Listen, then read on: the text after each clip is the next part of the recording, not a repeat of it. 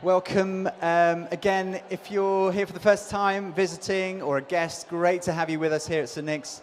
My name's Toby. I'm the vicar of this church. We are an old church building, a new congregation we planted 4 years ago, almost to the day, and it's so exciting to be launching Concord, as we were mentioning earlier. And we hopefully will get to know you. It can be a little bit of a big crowd. The best thing to do is, as Josh was saying earlier, is to plug in one of our little communities, come to the pub afterwards. We'd love to get to know you. So I don't know how your week has been. My week has been a strange one. On Thursday, we were launching Concord, and we were having a civic gathering, all the great and the good of Bristol, and we then heard of the Queen's death just as we were about to begin, and there were questions and marks about whether we should proceed or not. But we decided to carry on. And we had a man there called Richard Pendlebury, who is part of the Lieutenant of Bristol's community, which is basically the representatives of the Queen in Bristol. And he was asked to say a few words. And he said something really interesting. He said, I know the Queen. I knew her very well. And I'm obviously devastated. But of all the places I'd like to be tonight, it's here. And that's where she would want me to be as well, because of her faith in Jesus Christ and her passion for the church. And I found that hugely moving, but also hugely encouraging, that we are in the place where she would have wanted to be, in church. She went every single Sunday. And our family, we've got a son called Barney, who's 4, just started school this week. We've got a daughter called Emma. And Barney's favourite song from the age of 2 was We Will Rock You by Queen. He loved particularly stamping. He's always loved stamping, sometimes with a tantrum. But we've channeled that tantrum towards this song. And he loved the song. And his favourite character growing up has been Paddington Bear. And can you imagine on the Queen's Platinum Jubilee how he felt as he watched the Queen have tea with Paddington Bear and then begin to tap her cup? He couldn't believe it. It was like all his Christmases had come at once. They began to sing We Will Rock You. And there's all sorts of images of the Queen that I've enjoyed looking at. And I've read so much this week, I don't know about you, about her life. But it's that image, for me, that I will remember. Her love for people. And I have been thinking about her service, as we mentioned, her faith, and how do we react to the death of someone? Well, St. Paul says this in Thessalonians. He says, brothers and sisters, writing to Christians in Greece, Thessalonica, he says, brothers and sisters, do not grieve like the rest of mankind who have no hope. For we believe that Jesus died and rose again. And so we believe that God will bring with Jesus those who have fallen asleep, who have died in him. He says, yes, grieve, of course. But we grieve with hope that there is more to life than what we see in front of us. Jesus, the same thing, where his best friend died, Lazarus. And it says Jesus wept. In fact, the word in Greek is he sobbed because he'd lost his friend. It's very appropriate for us to mourn, to lose, when we lose someone, to be sad. And yet moments later, Jesus said these words, I am the resurrection and the life. The one who believes in me will live, even though they die. If anyone believed in Jesus, it was the Queen. And she followed him her entire life. She repeatedly spoke about the importance of her faith. She was unashamed to talk about Jesus. And she won the respect of many people who didn't share her faith. Maybe you're here and you don't share that faith. You're so welcome. But she earned the respect of those who didn't share her faith by living out her faith in her love towards humanity, her respect for people, her service of others. And she was also head of the Church of England. In effect, she was my boss. My new boss is the King, King Charles III. And I can't help thinking that she would have appreciated this gathering of young people. She was passionate about young people. And so today, what I want to do is we were going to talk about this anyway, a little bit about the church. She was head of it. She was passionate about it. Why the church? What's the point of this thing called the church? And we're going to look at that over the next 3 weeks.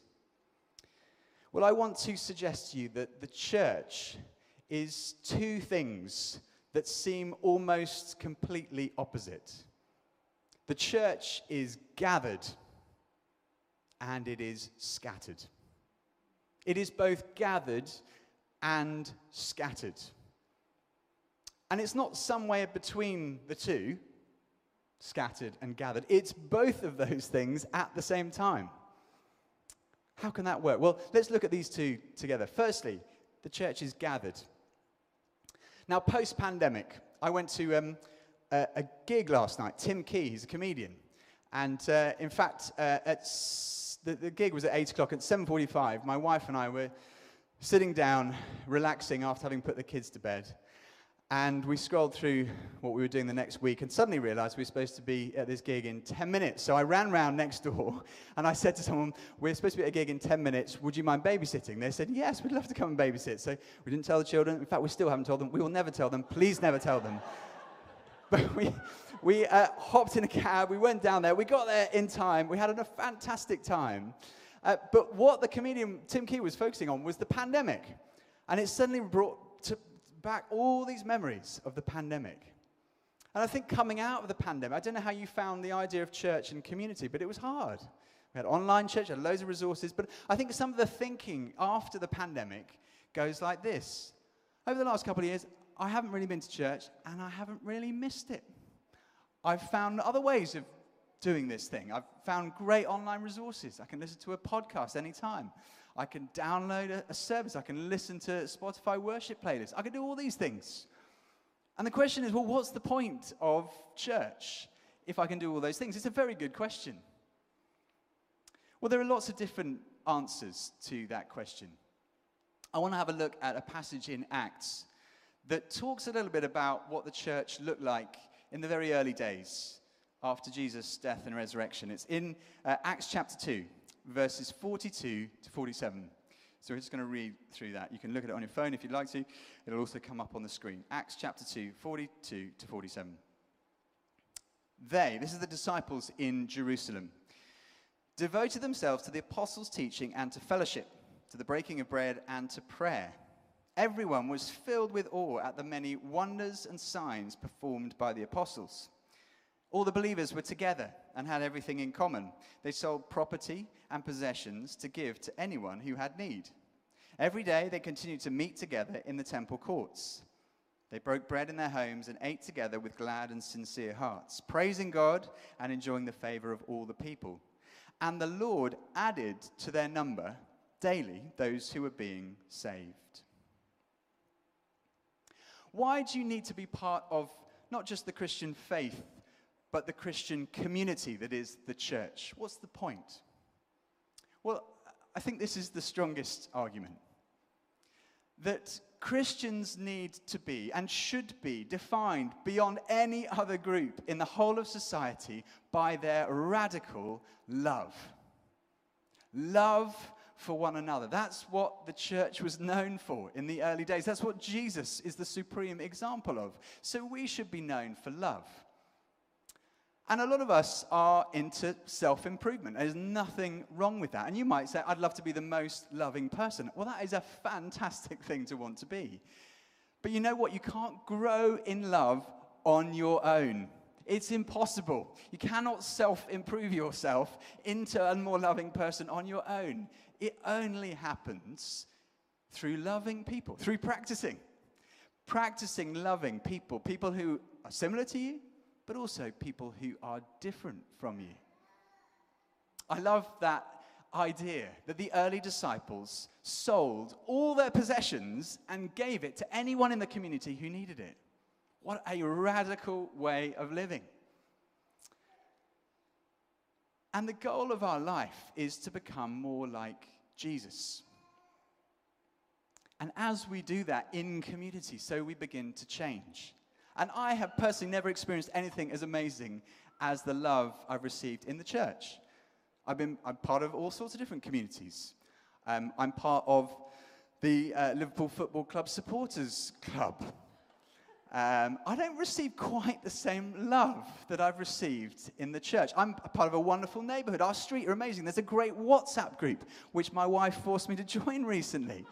And there's a lot of stuff going on that, with lots of memes. Love those memes. But I've never experienced on my street what I've experienced in the church. And actually, I don't know if you had this experience, but we've had quite a hard time over the last few months. We've had health problems. Over the summer, we had Emma, our 1-year-old, got chicken pox, and then Barney got chicken pox, and then Jill never had it as a kid. She got chicken pox, had it in a row. Then we had an infection. We had colds. We've had challenges with mental health. We've had all sorts of stuff. And it's been really hard. One of the hardest times in our family's life. But you know what's been amazing is the church. This church, this community has been amazing. The number of messages we've received, the prayers that have been prayed, the meals that have been offered. It is amazing. And that's brought us through. That is the radical nature of the church. And we can't do it on our own. There's something important about gathering. Did you notice in the passage that we read? It said, verse 42, they devoted themselves to fellowship being together with one another. Verse 44, all the believers were together. Verse 46, every day they continued to meet together in the temple courts. They broke bread in their homes and ate together. Couldn't be more clear. The church is not an individual thing. It's a community thing we do together. We need one another to become more like Jesus. In fact, the original Greek word, ecclesia, from which we get the word church, we think of church buildings, but actually means just gathering. It's a gathering of people. And did you notice where they met? It said they met together in the temple courts. Every day, actually. This was a public gathering. And I think one of the most exciting things is to be hearing the church bells across this country ringing. People in churches. It's like a public demonstration of the Christian faith that the Queen held. And you may have even heard the declaration of the new king. Starts with God. This is a public declaration of faith. And that's what the early disciples did. And that's why this building is so important. The building's not important in itself. But I love walking across Bristol Bridge from the South Bristol, and walking over the bridge and seeing the spire. You can see it all the way from coming from the train station. It's a public symbol of a faith that we all share.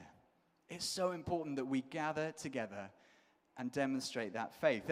And yet they also met in their homes. That's why I'm passionate about hubs and homes, because hubs and homes are chances for us to get to know one another, to encourage one another, maybe to get to know people we wouldn't normally come across. In fact, church is the place where I come across so many people that in normal life I would never normally meet. It is such a privilege. All walks of life, backgrounds, races, genders, all backgrounds, all united together. So that's a great place for us to be. So, how can you take a step towards being gathered with others? What does it look like for you? Maybe the first step is just to go to the pub tonight. Maybe it's to join the student hub or one of the other hubs. Maybe it's to sign up for Alpha coming up in a few weeks. Maybe it's any of those things. What is it for you to become more gathered with others? So the church is radically gathered together, but it's also radically scattered. You see this at the end of this passage. It's a wonderful sort of almost utopian view of the church. It said they enjoyed the favor of all the people. People loved these Christians. It was like the honeymoon period of the church. But it didn't last. 4 chapters later, in Acts chapter 8, it says that there was a great persecution that broke out against the church. And they were scattered. It says, on the day of the great persecution against the church in Jerusalem, all except the apostles were scattered throughout Judea and Samaria. And then verse 4. Oh, hang on. Let me just say before we jump into this. Persecution is not from God. He doesn't cause it. You may have been persecuted for your faith. That's not caused by God. You may have come through serious pain. We've been in a real pain the last few months. God does not intend for you to suffer. He's not trying to make you suffer. But God will use it. He specializes in using the pain we experience to make us more like Jesus and change us. Now, you may be going through, it may feel really difficult. It may feel really hard to believe that God is in it, but let me encourage you, God is in it with you. He will bring you through it. And what happens here is God uses the persecution of the early church to spread the message of Jesus. They were having such a great time. Why would they go anywhere else? Some of us may love gathering, and we just think, I don't ever want to go from this church. It's amazing. Some of us may think, I don't know what you're talking about. I don't feel like that at all about this church. I can't wait to leave. That's fine. God bless you. But actually, sometimes we feel like we want to stay. But actually, there's a call always in the mission of God to go. And that's what happens here. Verse 4. Those who'd been scattered preached the word wherever they went. Philip went down to a city in Samaria and proclaimed the message there. When the crowds heard Philip and saw the signs he performed, they all paid close attention to what he said. For with shrieks, impure spirits came out of many, and many who were paralyzed or lame were healed. So there was great joy in that city. It seems that through this persecution they were scattered, and as they were scattered, they began to tell people about Jesus, whoever they came across. Did you notice that little phrase, wherever they went? Not very strategic, is it?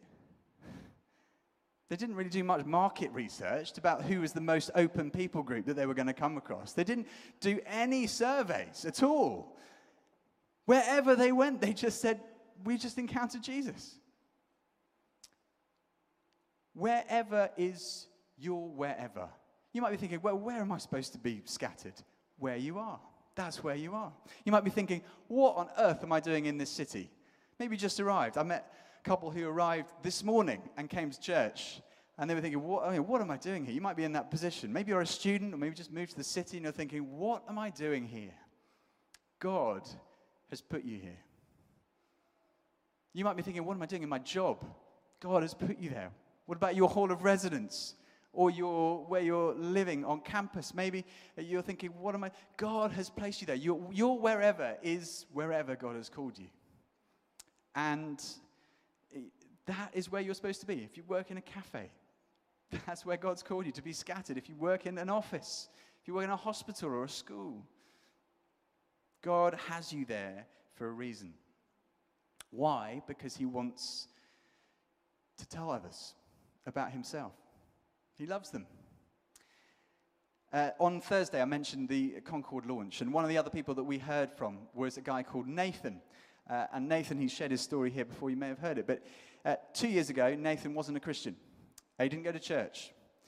And he was off work from PwC as an accountant, and he'd been off work. He was off work for 9 months, signed off. And someone said to him, a friend of his, in fact, who's part of this church, sent him an email and said, Nathan, I don't know what you're planning to do in lockdown, but you might want to consider trying Alpha. So he came on the Alpha course online. And his friend said to him, look, just try one. You don't have to go back. And he tried the first one. He quite enjoyed it. He came back to the second and third. He was in my group. And we got to the bit on the where we say to people, if you'd like to invite Jesus in to your heart, to your life, you can. And he did. He prayed that prayer. And he was filled with the Holy Spirit. And it was a very strange thing to be doing on Zoom, because to see his face after he'd prayed felt like it was a different face. And at the end of it, we met together. And Nathan just said, this has been the best experience of my life. This is what he said on Thursday. He said, I met Jesus, and my life has never been the same again. His mental health has been restored. He went back to work. He then started to work here 1 day a week. He started to volunteer in the rework program that we ran to help people get back into work after the pandemic. He then he became the trustee of that same organization that runs those courses. He has now just left his job at PwC to work for that same organization, and he is now the treasurer of Concord Church. 2 years ago, he was not in that place. That's the difference that Jesus made. And what happened? One person sent one email saying, why don't you give it a go? Wherever you are, God has people who are looking for him. And I love that the Queen was a great example. She was a great example of gathering. You know, I mentioned it before. Apparently, in Balmoral, she invited a different preacher or a different vicar or pastor every weekend for the 6 weeks that she was in Balmoral every single summer to preach to her and to her community and the household. Every time at Sandringham, she would drive herself to church. She had lots of drivers, but she'd drive herself to church. She was passionate about the church, but she was also scattered. Now, she had a very unique role, obviously. But every time she had an opportunity, she seemed to take it. The Christmas messages, if you've listened to any of them, were unashamed of her faith in Jesus Christ. She wasn't preachy, but she was loving and passionate.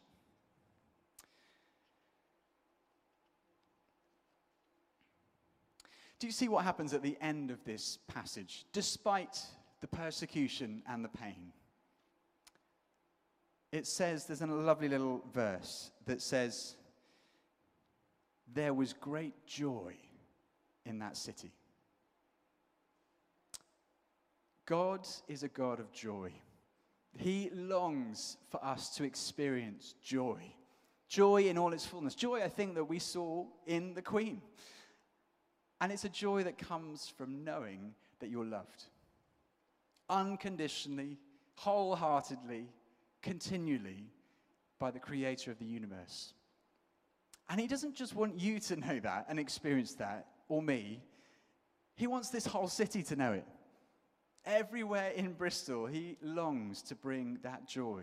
And so I think what he's saying to all of us, maybe saying to me, is will you take a step towards my people, to my community, to gather? But will you also take a step towards everyone else in your life? 2 steps that seem to maybe be in opposite directions, but what might they look like for you? Because I think as we begin to do this as a community, as all the churches in Bristol begin to do this more and more, we will see great joy in this city. Let's pray.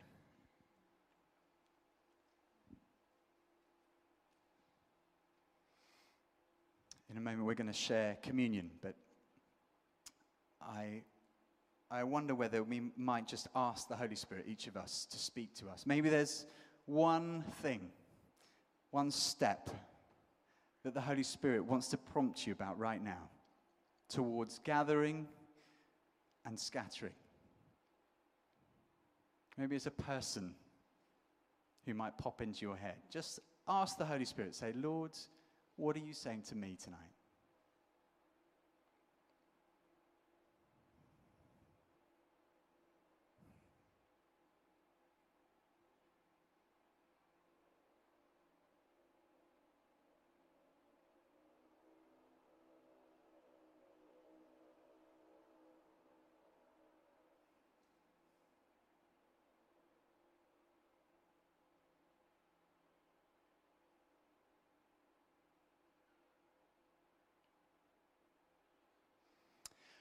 Jesus, we thank you for your early church who were radically gathered and radically scattered. And we want to offer ourselves to you tonight. Pray, Lord, that you would show us how we can grow in love for one another and also love those who are around us. Thank you, Lord, that this isn't hard work when your Spirit is involved. So we pray, Holy Spirit, that you would lead us, guide us, excite us, open doors, opportunities, and help us. And we pray, Lord, that we would see as a result great joy in our own lives, in this community, and in the city beyond. In Jesus' name, amen. Amen.